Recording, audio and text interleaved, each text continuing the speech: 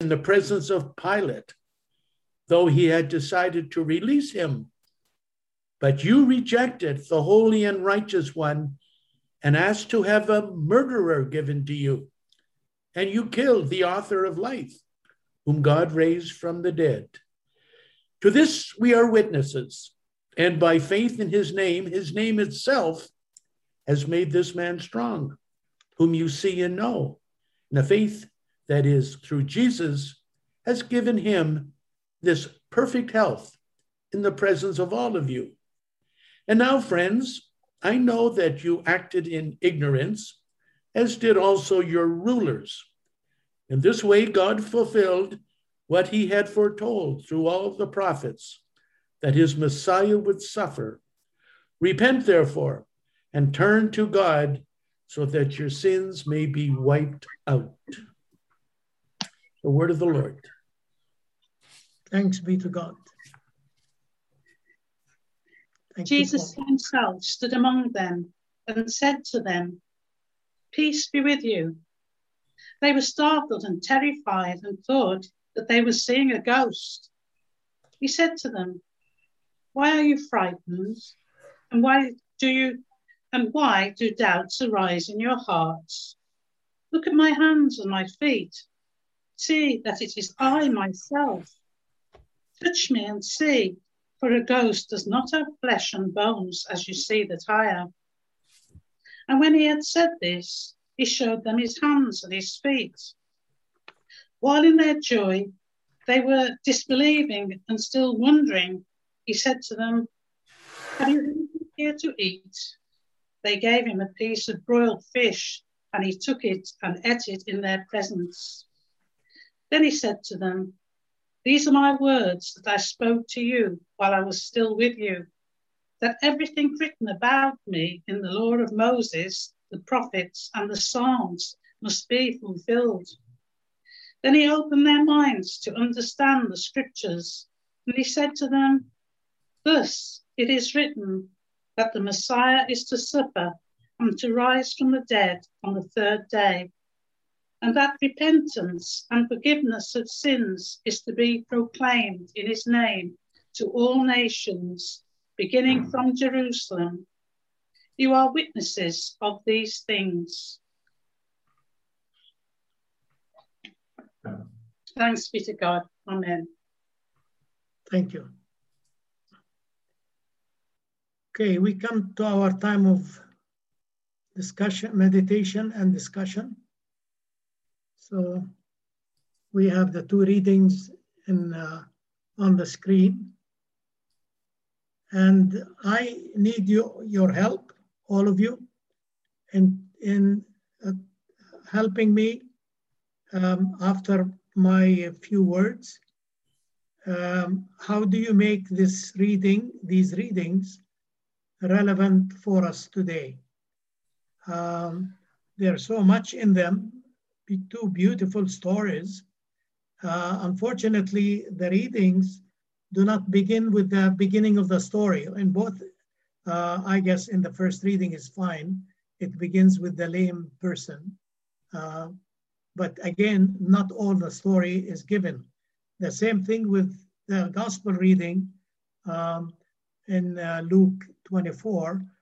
It doesn't begin with the beautiful story of the two disciples walking towards the village of Emmaus.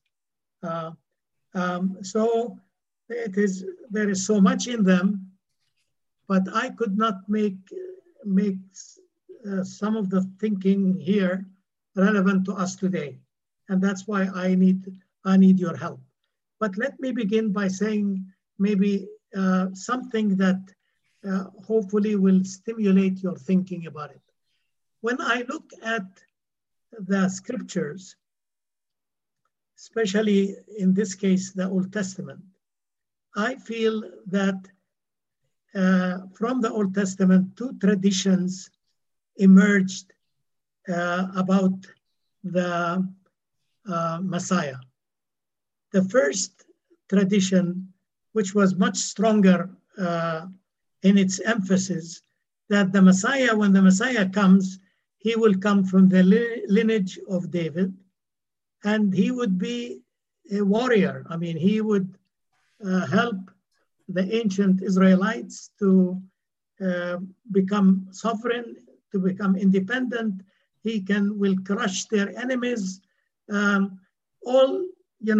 David was the great warrior in the Old Testament. God chose him, and so the Messiah will be from that lineage, and will be the person who's going to really save the people from all the people who were oppressing them. To begin with, were the Syrians, then the Assyrians, then the Babylonians, then the Persians, then the Greeks, and then the Romans. These big empires that were there. So this is one of the tradition about the Messiah that we read about and we deduce from the Old Testament. There was, I think, a second tradition, not as strong as the first one, where that it is not through war and violence, but it was through the work and the life of the suffering servant. And you begin to really see in some of the scriptures, whether in the Psalms, whether in Isaiah, whether in Micah and other places, where people begin to turn more towards nonviolence rather than towards war and so on. And people will not learn war anymore, as one scripture has it.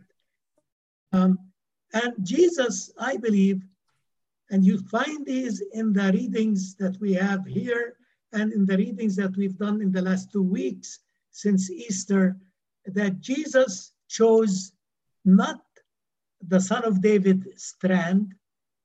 He's mentioned, these texts mention that Jesus comes from the Son of David strand or Son of David, but Jesus, although he was from the lineage of David, he chose not the strand of the war and violence, but the strand of the nonviolence, the suffering servant, I believe. And so the disciples saw that Jesus' death and on the cross and resurrection really fulfills the emphasis that the Messiah will suffer. And you find these words in the readings today. The Messiah will have to suffer, although you don't really see that very much in the Old Testament. You don't see it. It's not easy to discover that the Messiah will suffer, because it was most of the talk is about Son of David, that he is there, mighty and powerful, and so on. In the church, in the early church felt that Jesus was the suffering servant, and believed that. And for the several hundred years in the beginning, the early church lived as a nonviolent community. Did not really go to war or believe in war until we come to Constantine in the 4th century, when you find that the church made peace with empire, and Constantine became a Christian, and you begin to really see. So it's a long story. Some of you are aware of this, but I feel, unfortunately, we left the nonviolence, by the 4th century, and we went to war because now the empire has become Christian, and so we went to war and we killed people in the name of God and in the name of Christ. And slowly, it was not anymore the nonviolence, the suffering servant that we've seen it in the life and in the death and resurrection of Christ. So you begin to really see all of that, and we still live, actually, and thank God there has always been some people within the church, who believed in nonviolence and in the power of the suffering servant and all that, what we say. But by and large, we started going to war, and we, as I mentioned, killed people then. So this is, you see this in some of the readings today, and I thought that it might be a good introduction that we are aware of this dynamic, that what happened to the Christian community, and how eventually it left the way of Jesus, the way I would interpret it in that sense. So I want to finally just raise some verses here and like you to think about. So let's look at verse 27 in the gospel reading. So verse 27, he interpreted, let's see, maybe it's not in the text. There is, the next one will be, but let me read it for you. Jesus interpreted to them the things about himself in all the scriptures. So Jesus, on the way to Emmaus, meets these two disciples, and he's discussing with them, and he introduces them, he interprets to them the things about himself in all the scripture. So the scripture is about Jesus Christ. This is very important that I'd like us to think about. Let's look at verse 45. This, you can see it. Let's begin with verse 44 in the second reading, the gospel reading. Then Jesus said to them, these are my words that I spoke to you while I was still with you, that everything written about me in the law of Moses, the prophets, and the Psalms must be fulfilled. Then he opened their minds to understand the scriptures. So this is, how do you read this? How do you understand this?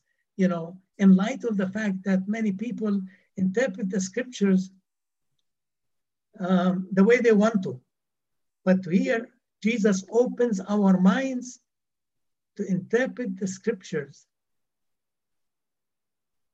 And thus he said to them, thus it is written that the Messiah is to suffer and rise from the dead on the third day, and that repentance and forgiveness of sins is to be proclaimed in his name to all the people and to all nations.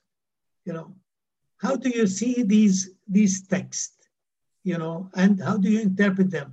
Because some people, instead of Jesus Christ at the center of the scriptures, they put the Jewish people there rather than Jesus Christ.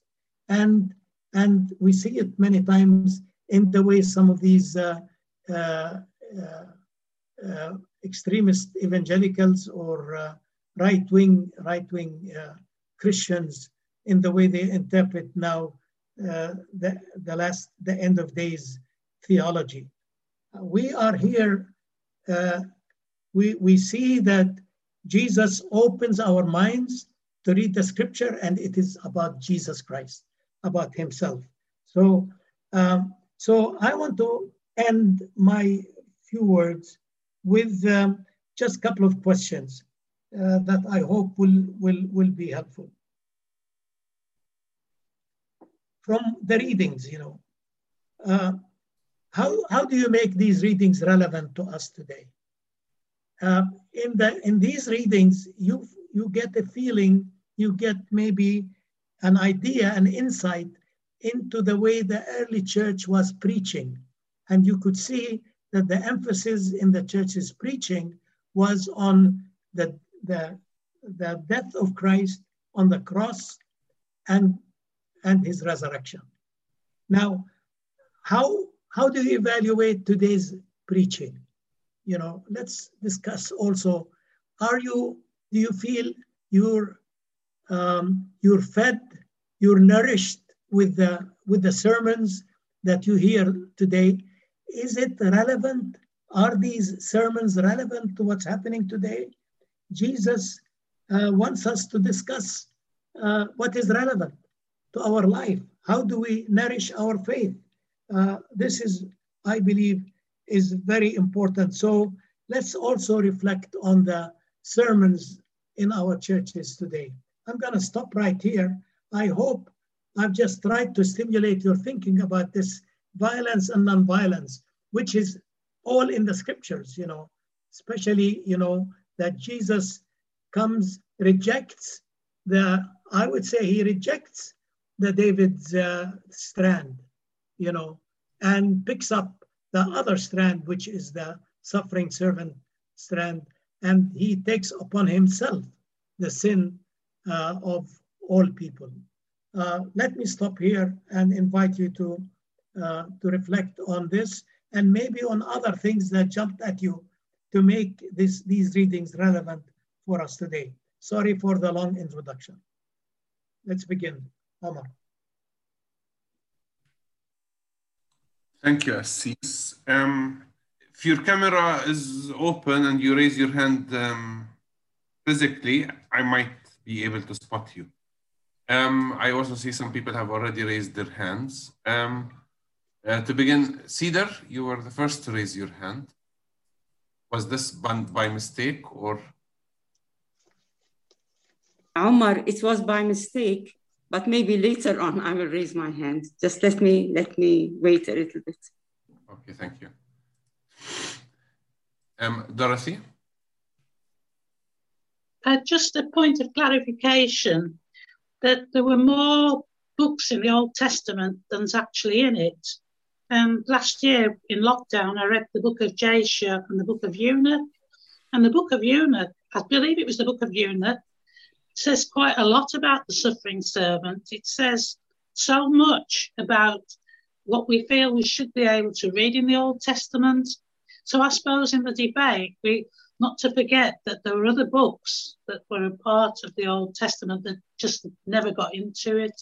So Jesus was probably making reference to the book of Enoch. Thank you. So, yeah, that was all. It was just a point of clarification. Thank you. That's good.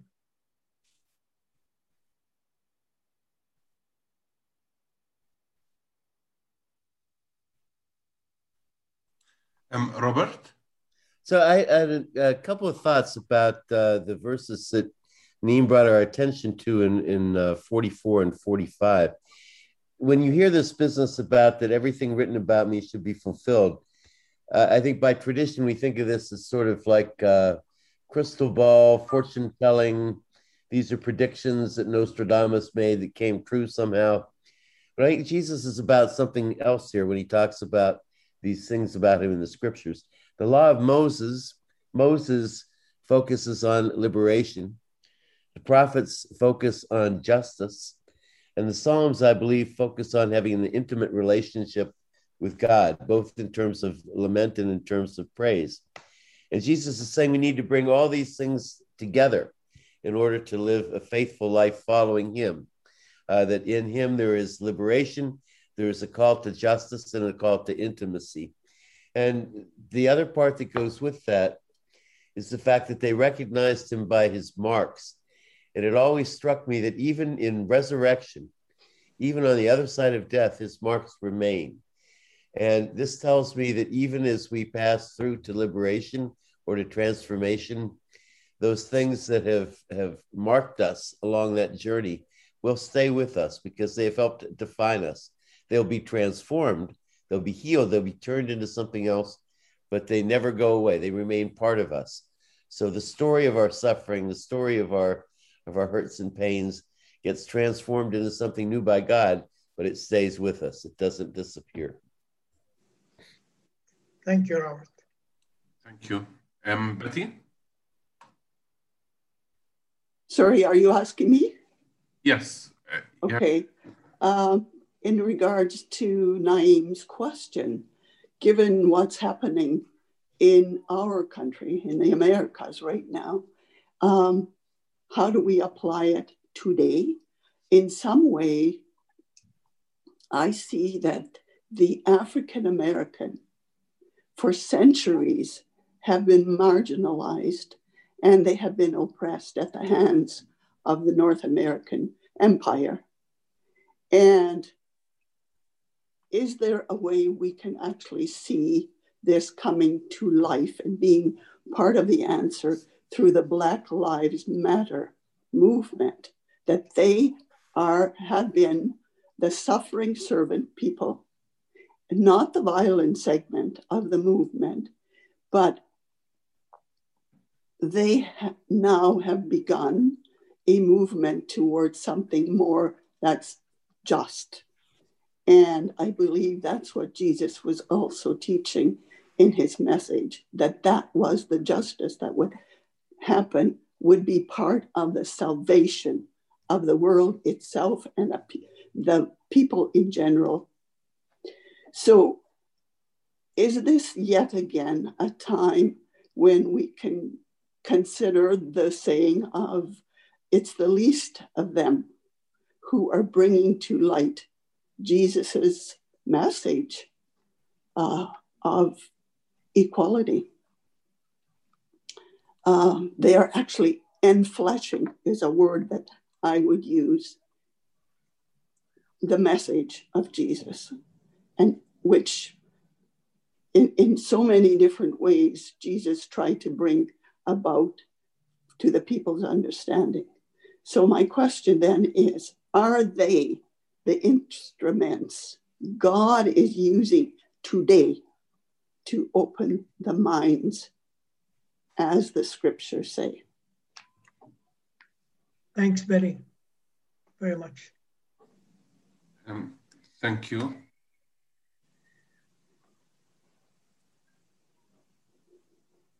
Margaret?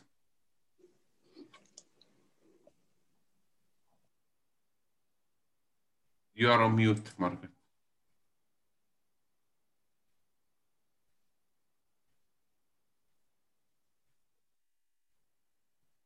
Yes. Thanks very much. I was very struck, just to carry on from where we were a moment ago, but I very much appreciate what Betty has said too. The words in the 47th verse, following on from that the Messiah is to suffer and to rise from the dead on the third day. Repentance and forgiveness of sins is to be proclaimed in his name to all nations, beginning from Jerusalem. And that leapt out at me.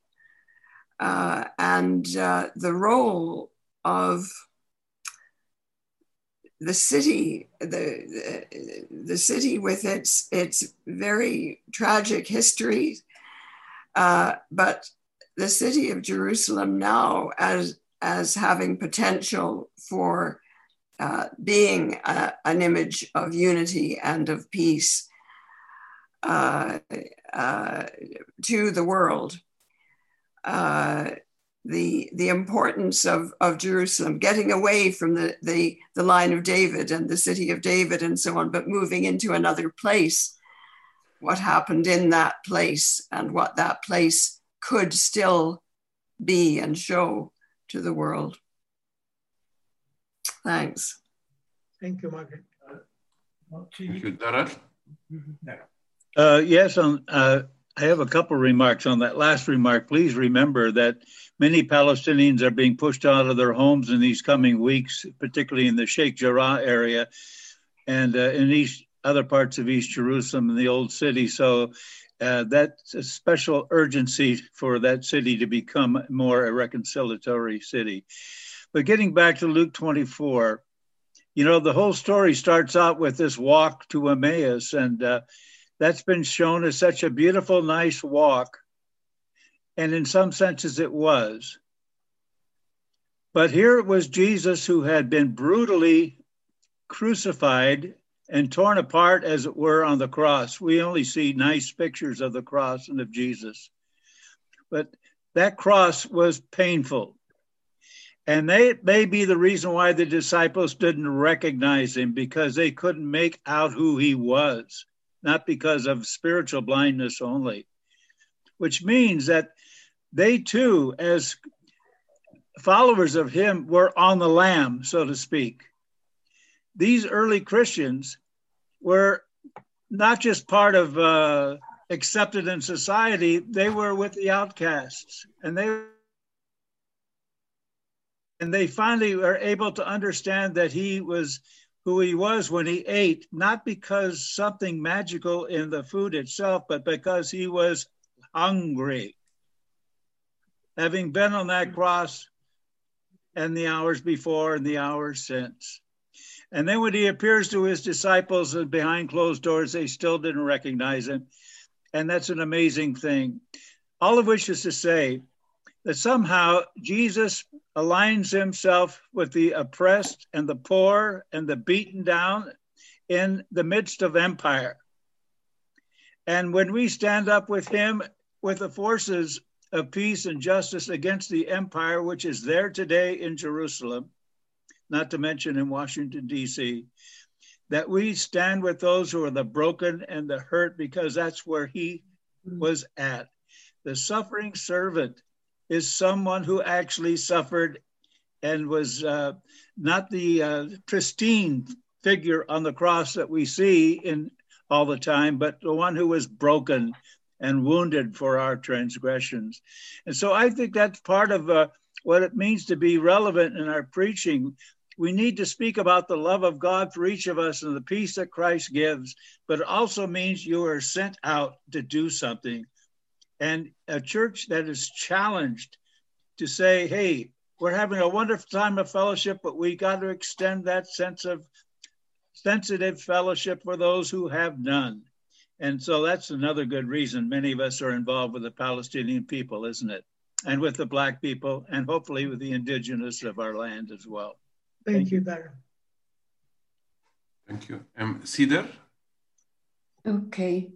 So, Assis, you said, how do we see it? How do we see the relevance of what's in the gospel to what's happening today?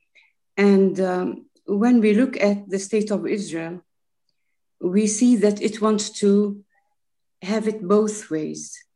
Like, you know, they are the children of David, and David represents the warrior king and violence and conquest and power. And on the other hand, the people of Israel invoke their suffering, which is true over the ages, you know, culminating in the Holocaust. And so they also want to invoke the suffering servant. But the problem is you can't combine both. You can't combine both. If we look at Israel, it is one of the most powerful nations, not only in the region, it is the most powerful, but it is also one of the most powerful countries in the world. It's in terms of its weapons and its military, it's a superpower. But at the same time, what brings support for Israel and compassion for Israel is their suffering. So it is impossible to combine both. And I also remember our last Thursday, I'm trying now to remember the words. It said that the disciples were filled with power and grace. You know, I was thinking at that time, those words do not usually come together, power and grace. But that's the secret. When power is with grace, is connected or linked with grace, then that solves the problem. And this was the power of the disciples, but they had grace. Now remove grace and we have pure power that only destroys and makes things worse. And now two speakers mentioned Jerusalem. Now Jerusalem these days is in a very, very bad situation. Every night there are clashes. Every night there's, you know, power shown and people being evicted from their homes, also in Jaffa and other places. So they use their power without grace, and at the same time, they bring the sympathy of the world to them because of their suffering. And that, look at poor little Israel surrounded by, nations that want to get at it and destroy it. Now, those are the thoughts that came to me as you were speaking, Assis, and also from last time's reading and discussion. Thank you. Thank you, Cedar.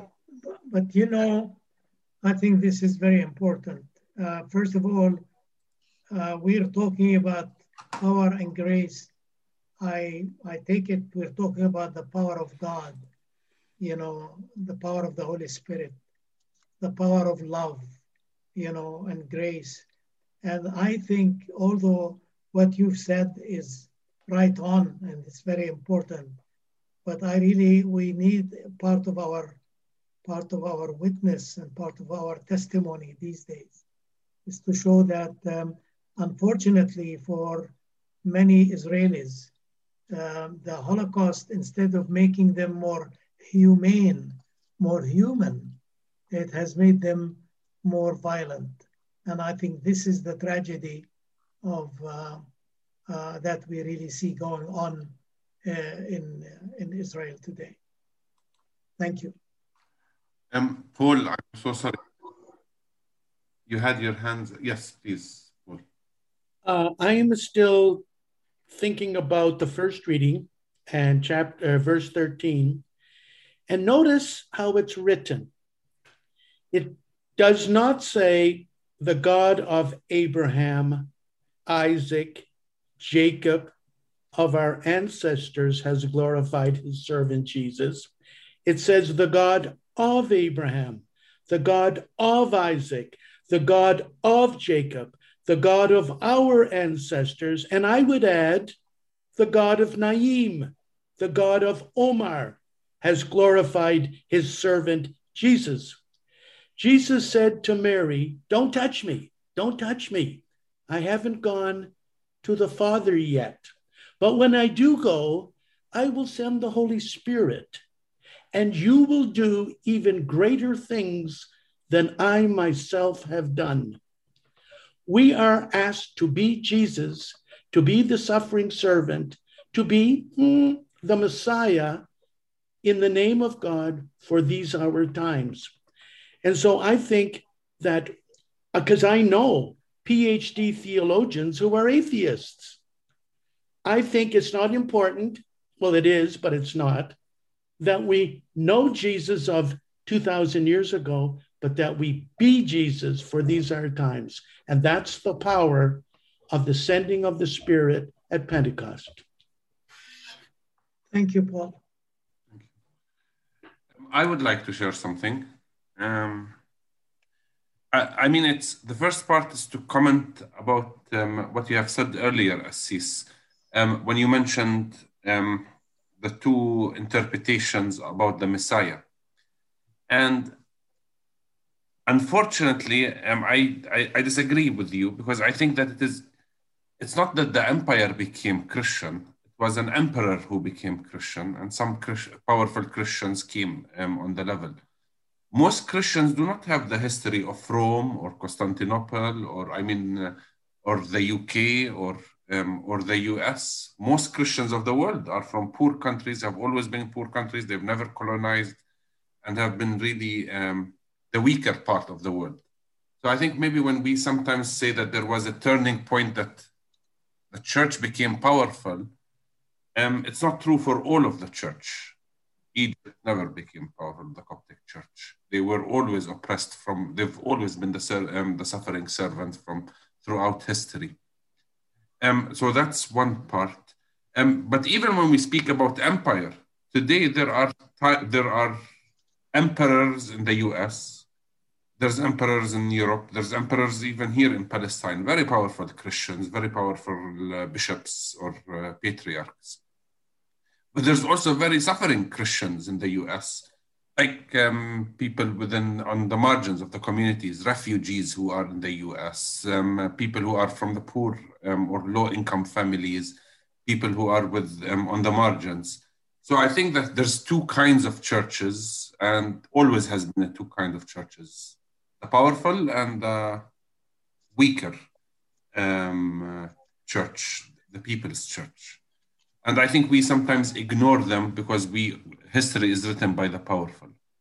The second part, I really like this text because I find it very much saying the Sabeel mission or the Sabeel work, the gospel reading. And this is what we do is basically, we feel in liberation theology that the Christians do not recognize Jesus.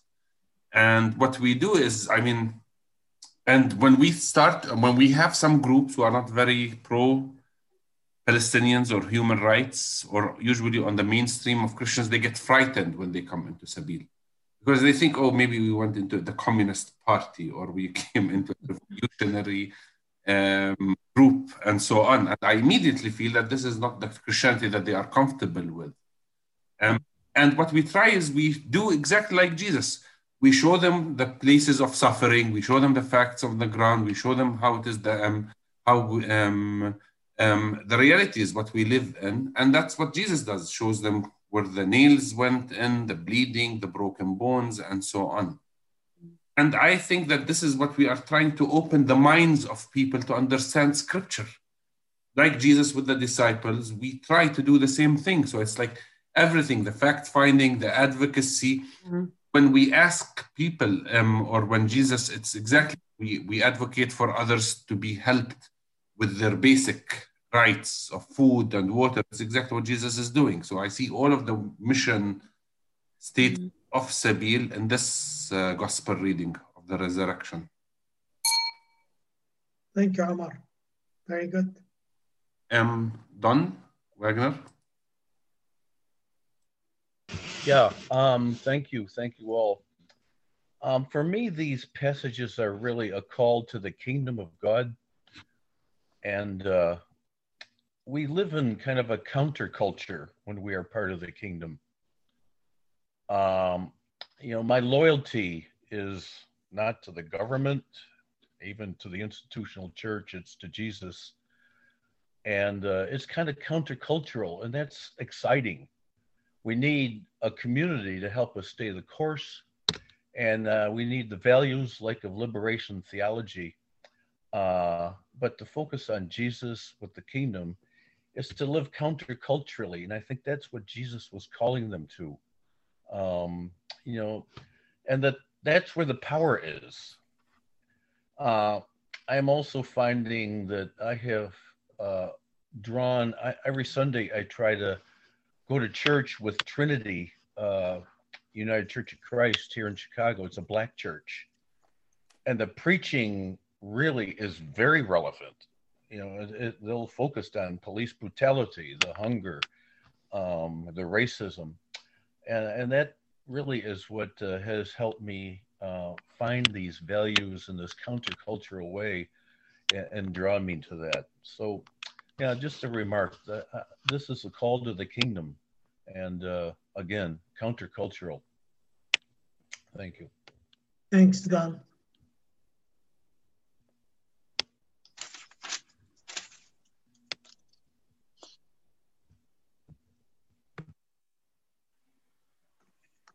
Other thoughts? Could I just add one thing? Hello. Oh. Yes, Darren. Oh, it reminds me back in the 70s, and some of you may remember this, there was in Nicaragua, against an oppressive government that our country supported, such a thing as the church in Solentiname.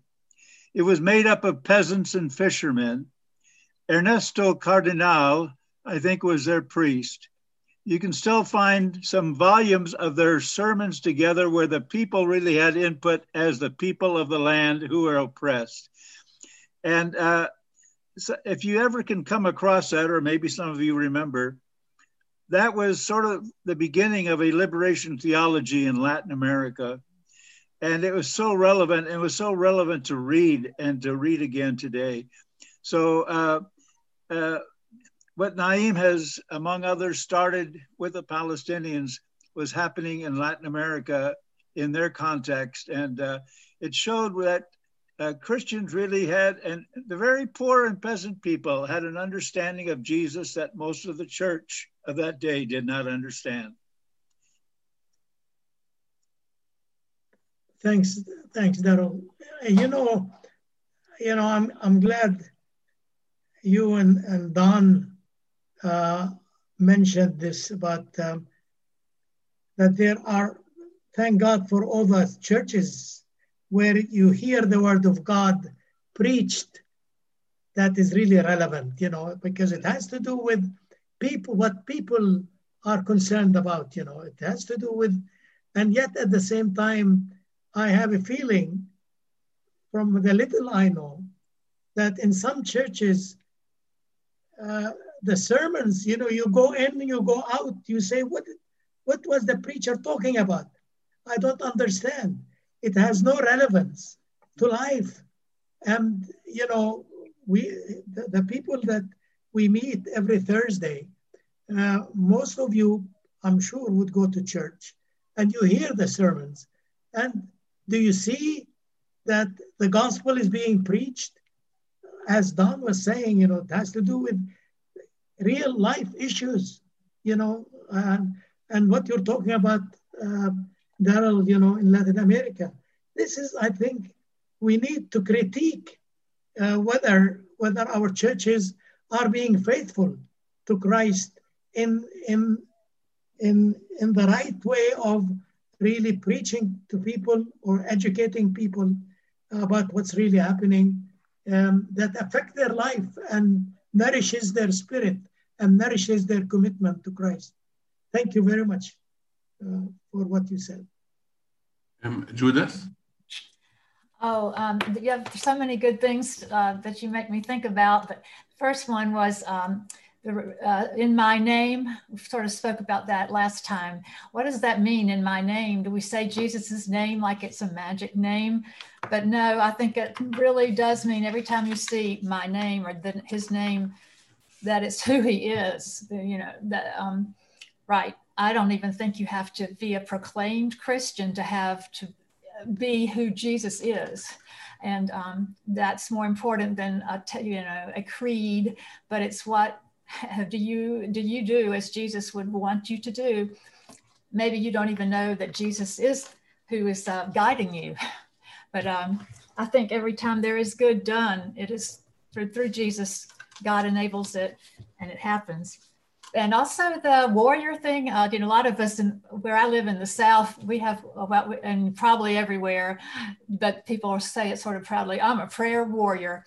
And and they'll say that about their friends. So I think somebody already mentioned that it's a war in the spirit. It's Jesus is the warrior still.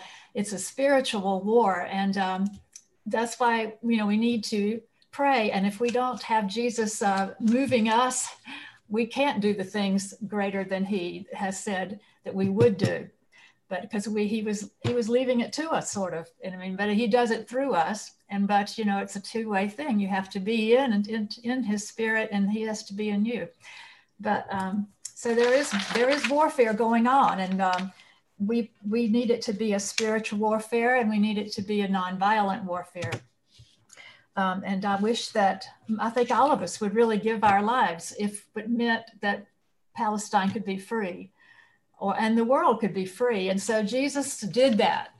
And so we have to tell the world that's why he died, and God allowed it to free the whole world and get about the business of doing this, because salvation is not for when you die. If you proclaim salvation in Jesus, you are asking to be part of that desire to save the world. And people laugh so much when you say that to people. They think, oh yeah, you go save the world, like that's something evil or stupid. And but that is exactly what we're supposed to be doing, saving the world.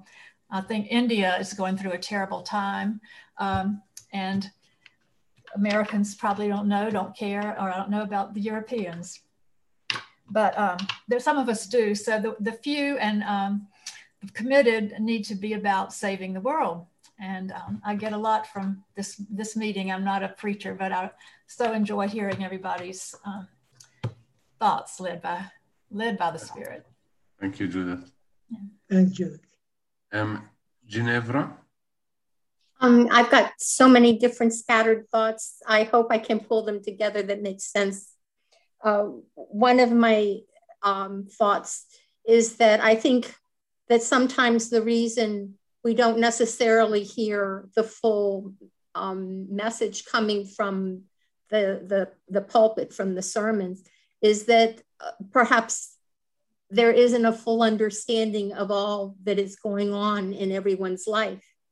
I think it's been hard for some to preach about the suffering of those who deal with oppression if they have themselves not been in that position, and they're not able to expand their, they don't know that there's these pains, and so they don't preach on these pains. And so it's important for us all to be open to others' sufferings so that we can take our role as Jesus wants us to be able to comfort those who are suffering.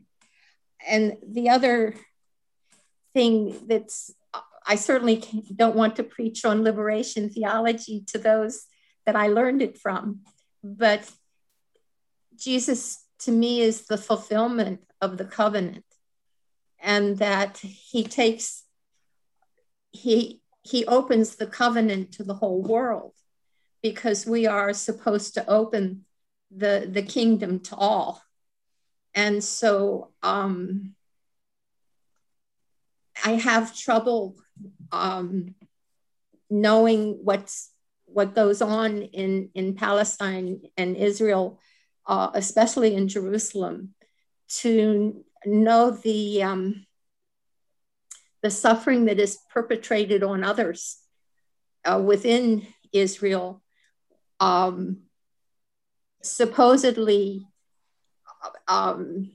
because of a right that they feel they got through Abraham. But we are all children of Abraham, and through Jesus to fulfill the covenant of spreading it to the whole world. It's what we profess we are supposed to be doing. And to do that, we have to understand each other, and we have to open our hearts to Jesus first, and then we can open our hearts to each other. I hope that makes some sense. Yeah. Thanks. Radia? I want to point to verse 44, where it says, "These are my words that I spoke to you while I was still with you, that everything written about me in the law of Moses, the prophets, and the Psalms must be fulfilled." I think preachers and sermons ignore this insight in the Old Testament about Jesus. I think we need to learn more and more how Jesus was from the beginning of the Genesis to the end of Revelation revealed, and that to learn how he was being prophesied in the Old Testament so that we can see Jesus in all these activities rather than the war and peace so-called power that we emphasize so much in the Old Testament. The Psalms have many beautiful descriptions of Jesus' suffering, and prophets so and Moses. I feel sermons are not being wise in not opening their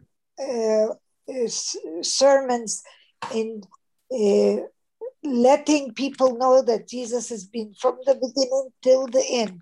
And this will encourage people to learn to love Jesus more and not to emphasize the heroic warfare between Israelites and other nations. Thank you. Thank you, Radia. Thank you. Caroline? Thank you. Thanks so much, everybody, for everything that you've all your insights. It's so good. There's so much to consider and think about. But for me, I keep coming back to Jerusalem. I keep coming back to these words starting in Jerusalem, and this idea of the source, if you like, the source of our faith, and the people there, and them as witnesses. And I guess I've just been really pondering, how the wider world sees Jerusalem as a witness to our faith as Christians. And to be honest, I think a lot of the stuff that that people generally see on the media, is about the division within the Christian church and amongst the different Christian traditions, and the fighting, the silly things like the fights that kind of are shown on the media about who owns which bit of the Holy Sepulchre, and who, which corner of the Church of the Nativity belongs to which Christian tradition. I guess I just keep coming back to that, really, starting in Jerusalem, because to me, it's so important that the wider world and the people who are perhaps seeking, meaning and purpose in life, that somehow or other, Jerusalem and the Christians there are able to be witnesses in a way which the wider world can sort of take as a model for their faith, and for their faith as, if you like, but just to see how the followers of Jesus actually live and breathe. And I know for me, well, my father, spent a lot of time in the Middle East, and he became a priest, and also my uncle, actually, when they came back from Jerusalem for many, many years, sadly, during the war.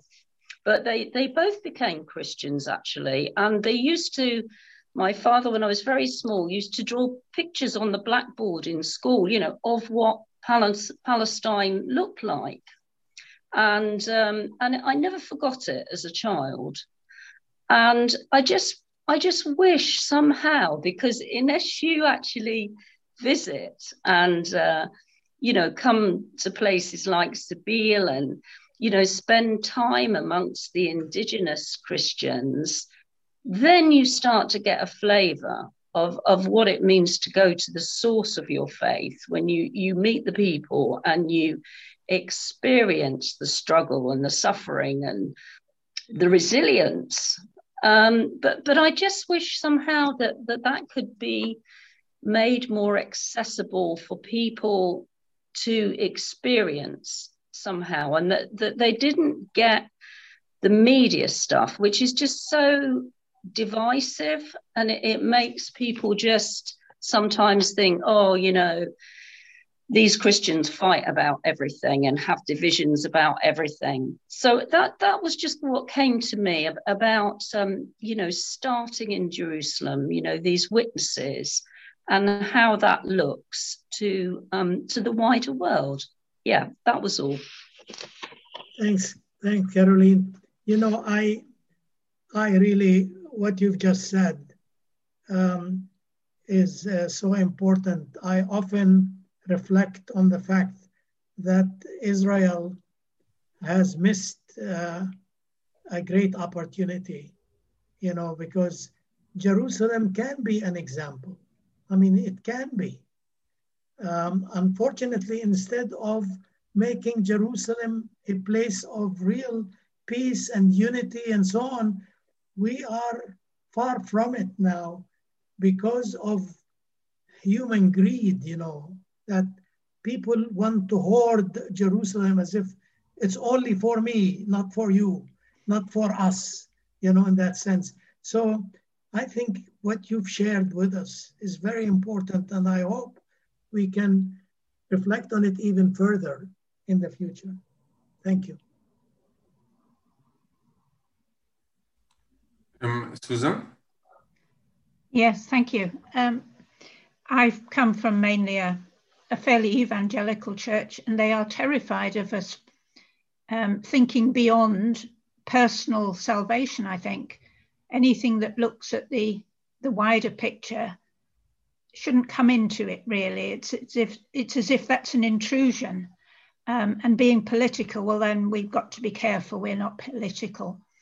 And it just seems so difficult. And in a group that I was in earlier today, somebody who is due to preach said when she looked at the reading of Paul meeting the eunuch on the way to Gaza, she said, how can I say something that says something about the relevance of Gaza today without it taking over my sermon? But I just feel like I mustn't miss that opportunity. And it seems that so many churches just don't want to engage with realities. They'd rather turn their back on it all. Thank you. Thank you, Susan. But I hope throughout these readings that we're looking, the gospel, the Bible, the scriptures are all about life in its comprehensive way, for politics is not exempted, it's part of our life. We have to live our Christian faith in the midst of life in its completeness, in its totality. And so it's all about politics, it's all about politics. And I hope we can help others to see that this is the way Jesus lived his life in a totality of the experiences in the community. And this has to be the way we live our own life and engaged in what's happening everywhere in our life. Thank you. This is very important. Are we, Omar, are there other people or should we?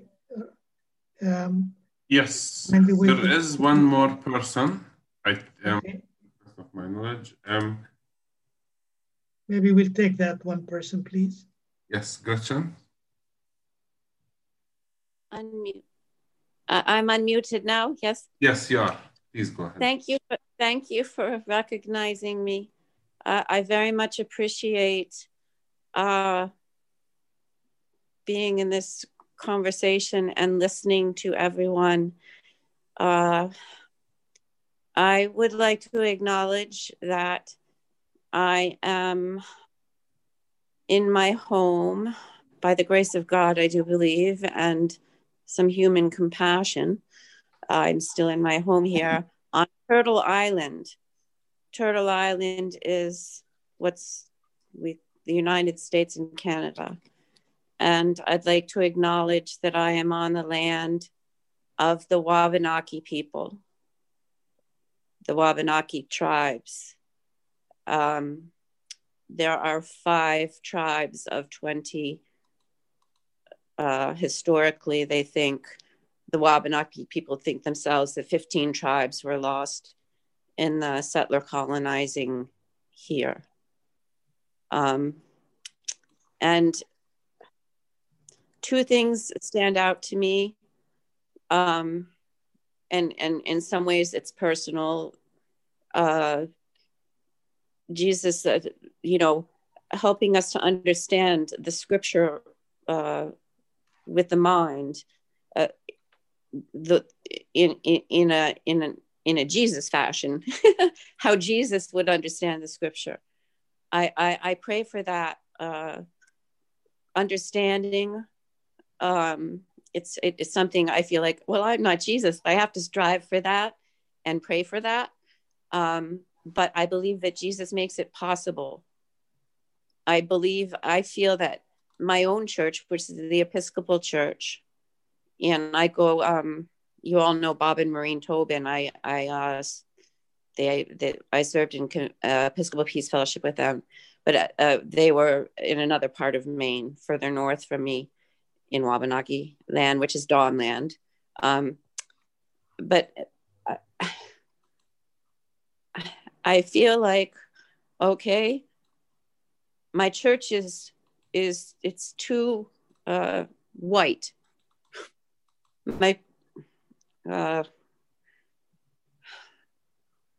The sermons are too white-based. They're too. I feel like we need to do more to get past our settler colonial mind, to decolonize our minds. I've been working at this personally. I try very hard to not be brainwashed by media. That's one of my every day. I try to not be brainwashed by the falsifications that happen in our media all the time. And I do feel counterculture because I feel like there's hardly anyone I can speak to about Palestine. There's hardly anyone I can speak to about my spiritual path. And that includes in my own Christian church. So I just want to thank you for allowing me in to this group and for acknowledging I raised my hand. I'm learning. I'm in the process of learning, but I feel that when I do learn and have tried to share learning, share pain in church, my priest has been hovering and grabs the microphone from me. Literally, when I have read, something from the Wabanaki people here, he's literally grabbed the microphone from me. I'm the only one in church he hovers over, but I'm the only one who's been consistently with Palestinian rights advocacy there too. I am with you in spirit. I hope to be as good Christians as you are. I'm working at it. Thank you. I'm going to mute myself now. Sorry. Yeah, thank you, Gretchen. Thank you very much. And we welcome you always with us. Definitely. Just before we leave, I just want to take 1 minute, and because these beautiful scriptures, these beautiful readings are so amazing, I want to leave you with a thought from the second reading, but from the beginning of the chapter rather than from where the reading started. And just reflect on it for yourself and more spiritually. Luke chapter 24, verse 15. See, we did not start then, but it says that while these two disciples were walking and discussing, Jesus himself came near and went with them. Let me read it again. While they were talking and discussing,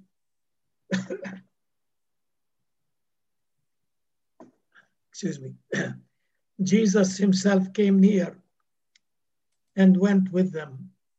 And I find this verse so beautiful that while we are living our life, while we are concerned about our situation, whether sickness or other fears that we have or other things that bother us, let us remember that Jesus comes near and walks with us. This is such a beautiful verse that you are not alone. We are not alone. Jesus Christ walks with us every day of our life. Thank you all for this discussion. Thank you for those who took part and for those who silently reflected. So we thank you, and may God continue to guide us in our journey. And now we move into the wave of prayer. I hope, Elizabeth, it's okay for you to help me.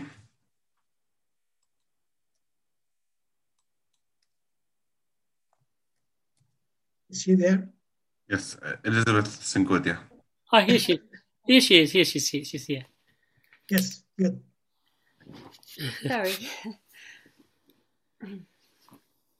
This week's Kumi Now online gathering looked at how the Israeli military enforces its policy of administrative detention on Palestinian prisoners. By the end of 2019, there were 464 Palestinians being imprisoned under administrative detention. Next week's Kumi Now will focus on the nation-state law as passed by the Knesset on the 1st of May 2018.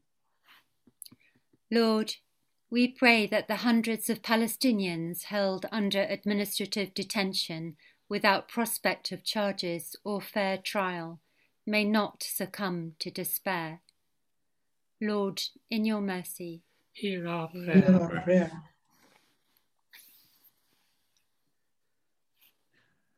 Amnesty International's annual report, released on Wednesday, the 7th of April, spoke out against the institutionalized discrimination shown by the Israeli authorities in their failure to provide vaccine for 5 million Palestinians.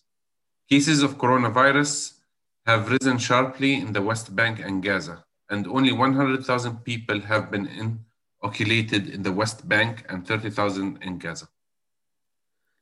Lord, we pray that more vaccine will be made available by COVAX and by wealthier countries to help the health authorities in the occupied Palestinian territories and Gaza to bring down the virus infection rate. Lord, in your mercy, hear our prayer. Hear our prayer. A 13-year-old Palestinian boy lost the sight in his right eye on Friday, the 9th of April, when he was shot by an Israeli soldier in the Bab al-Zawiya neighborhood of Hebron. Izzuddin was working in a vegetable shop after school and happened to look out at an incident between soldiers and protesters nearby when the shooting occurred. Lord, we pray for Izzuddin as he recovers from the trauma of losing the sight in his eye.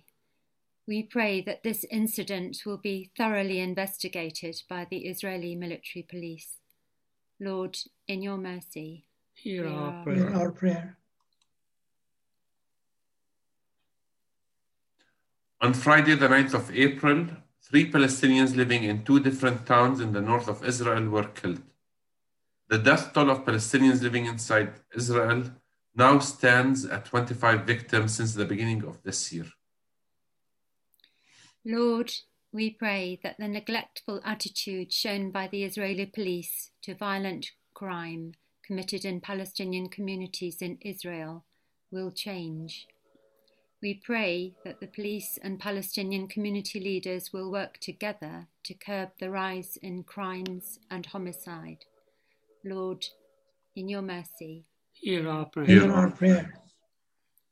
We pray for the World Council of Churches in their prayers for the countries of Belarus, Moldova, Russia, and the Ukraine.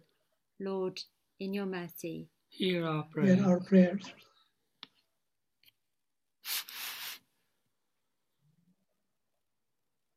Let's spend a few moments in silent prayer,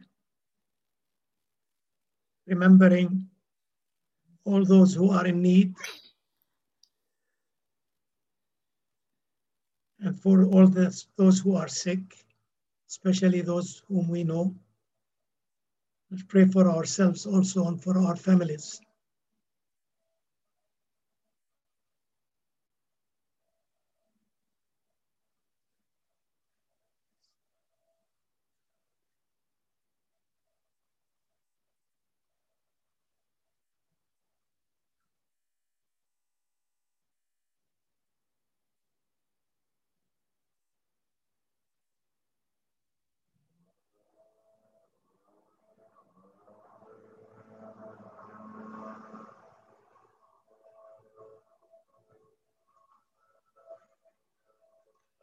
Lord, in your mercy, hear our prayers. Let us confess our sins together. Most merciful God, we confess that we have sinned against you in thought, word, and deed, by what we have done and by what we have left undone. We have not loved you with our whole heart. We have not loved our neighbors as ourselves. We are truly sorry, and we humbly repent. For the sake of your Son, Jesus Christ, have mercy on us and forgive us, that we may delight in your will and walk in your ways, to the glory of your name. Amen.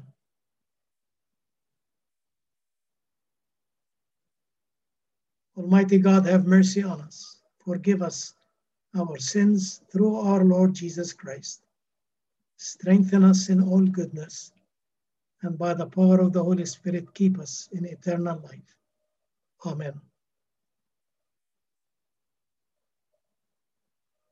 Let's say together the Lord's Prayer in our different languages.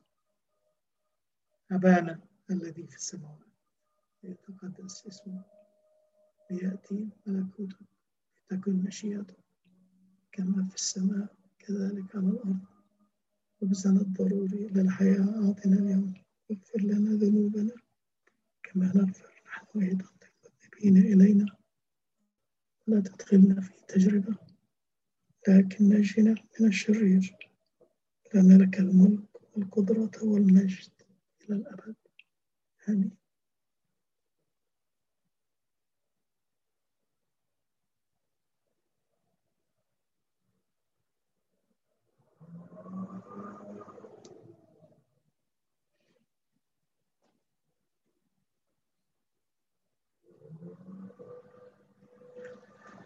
Let's commit ourselves, in the words of the Agape Creed,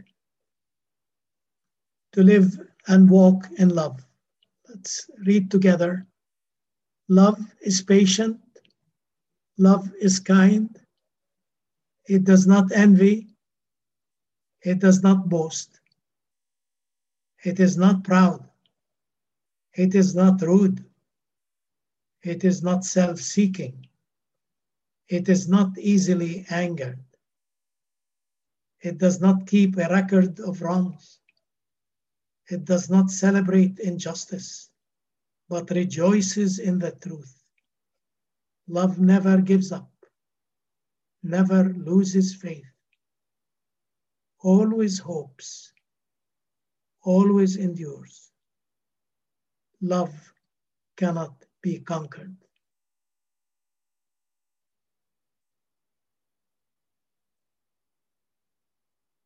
And together we say, the grace of our Lord Jesus Christ and the love of God and the fellowship of the Holy Spirit be with us all evermore.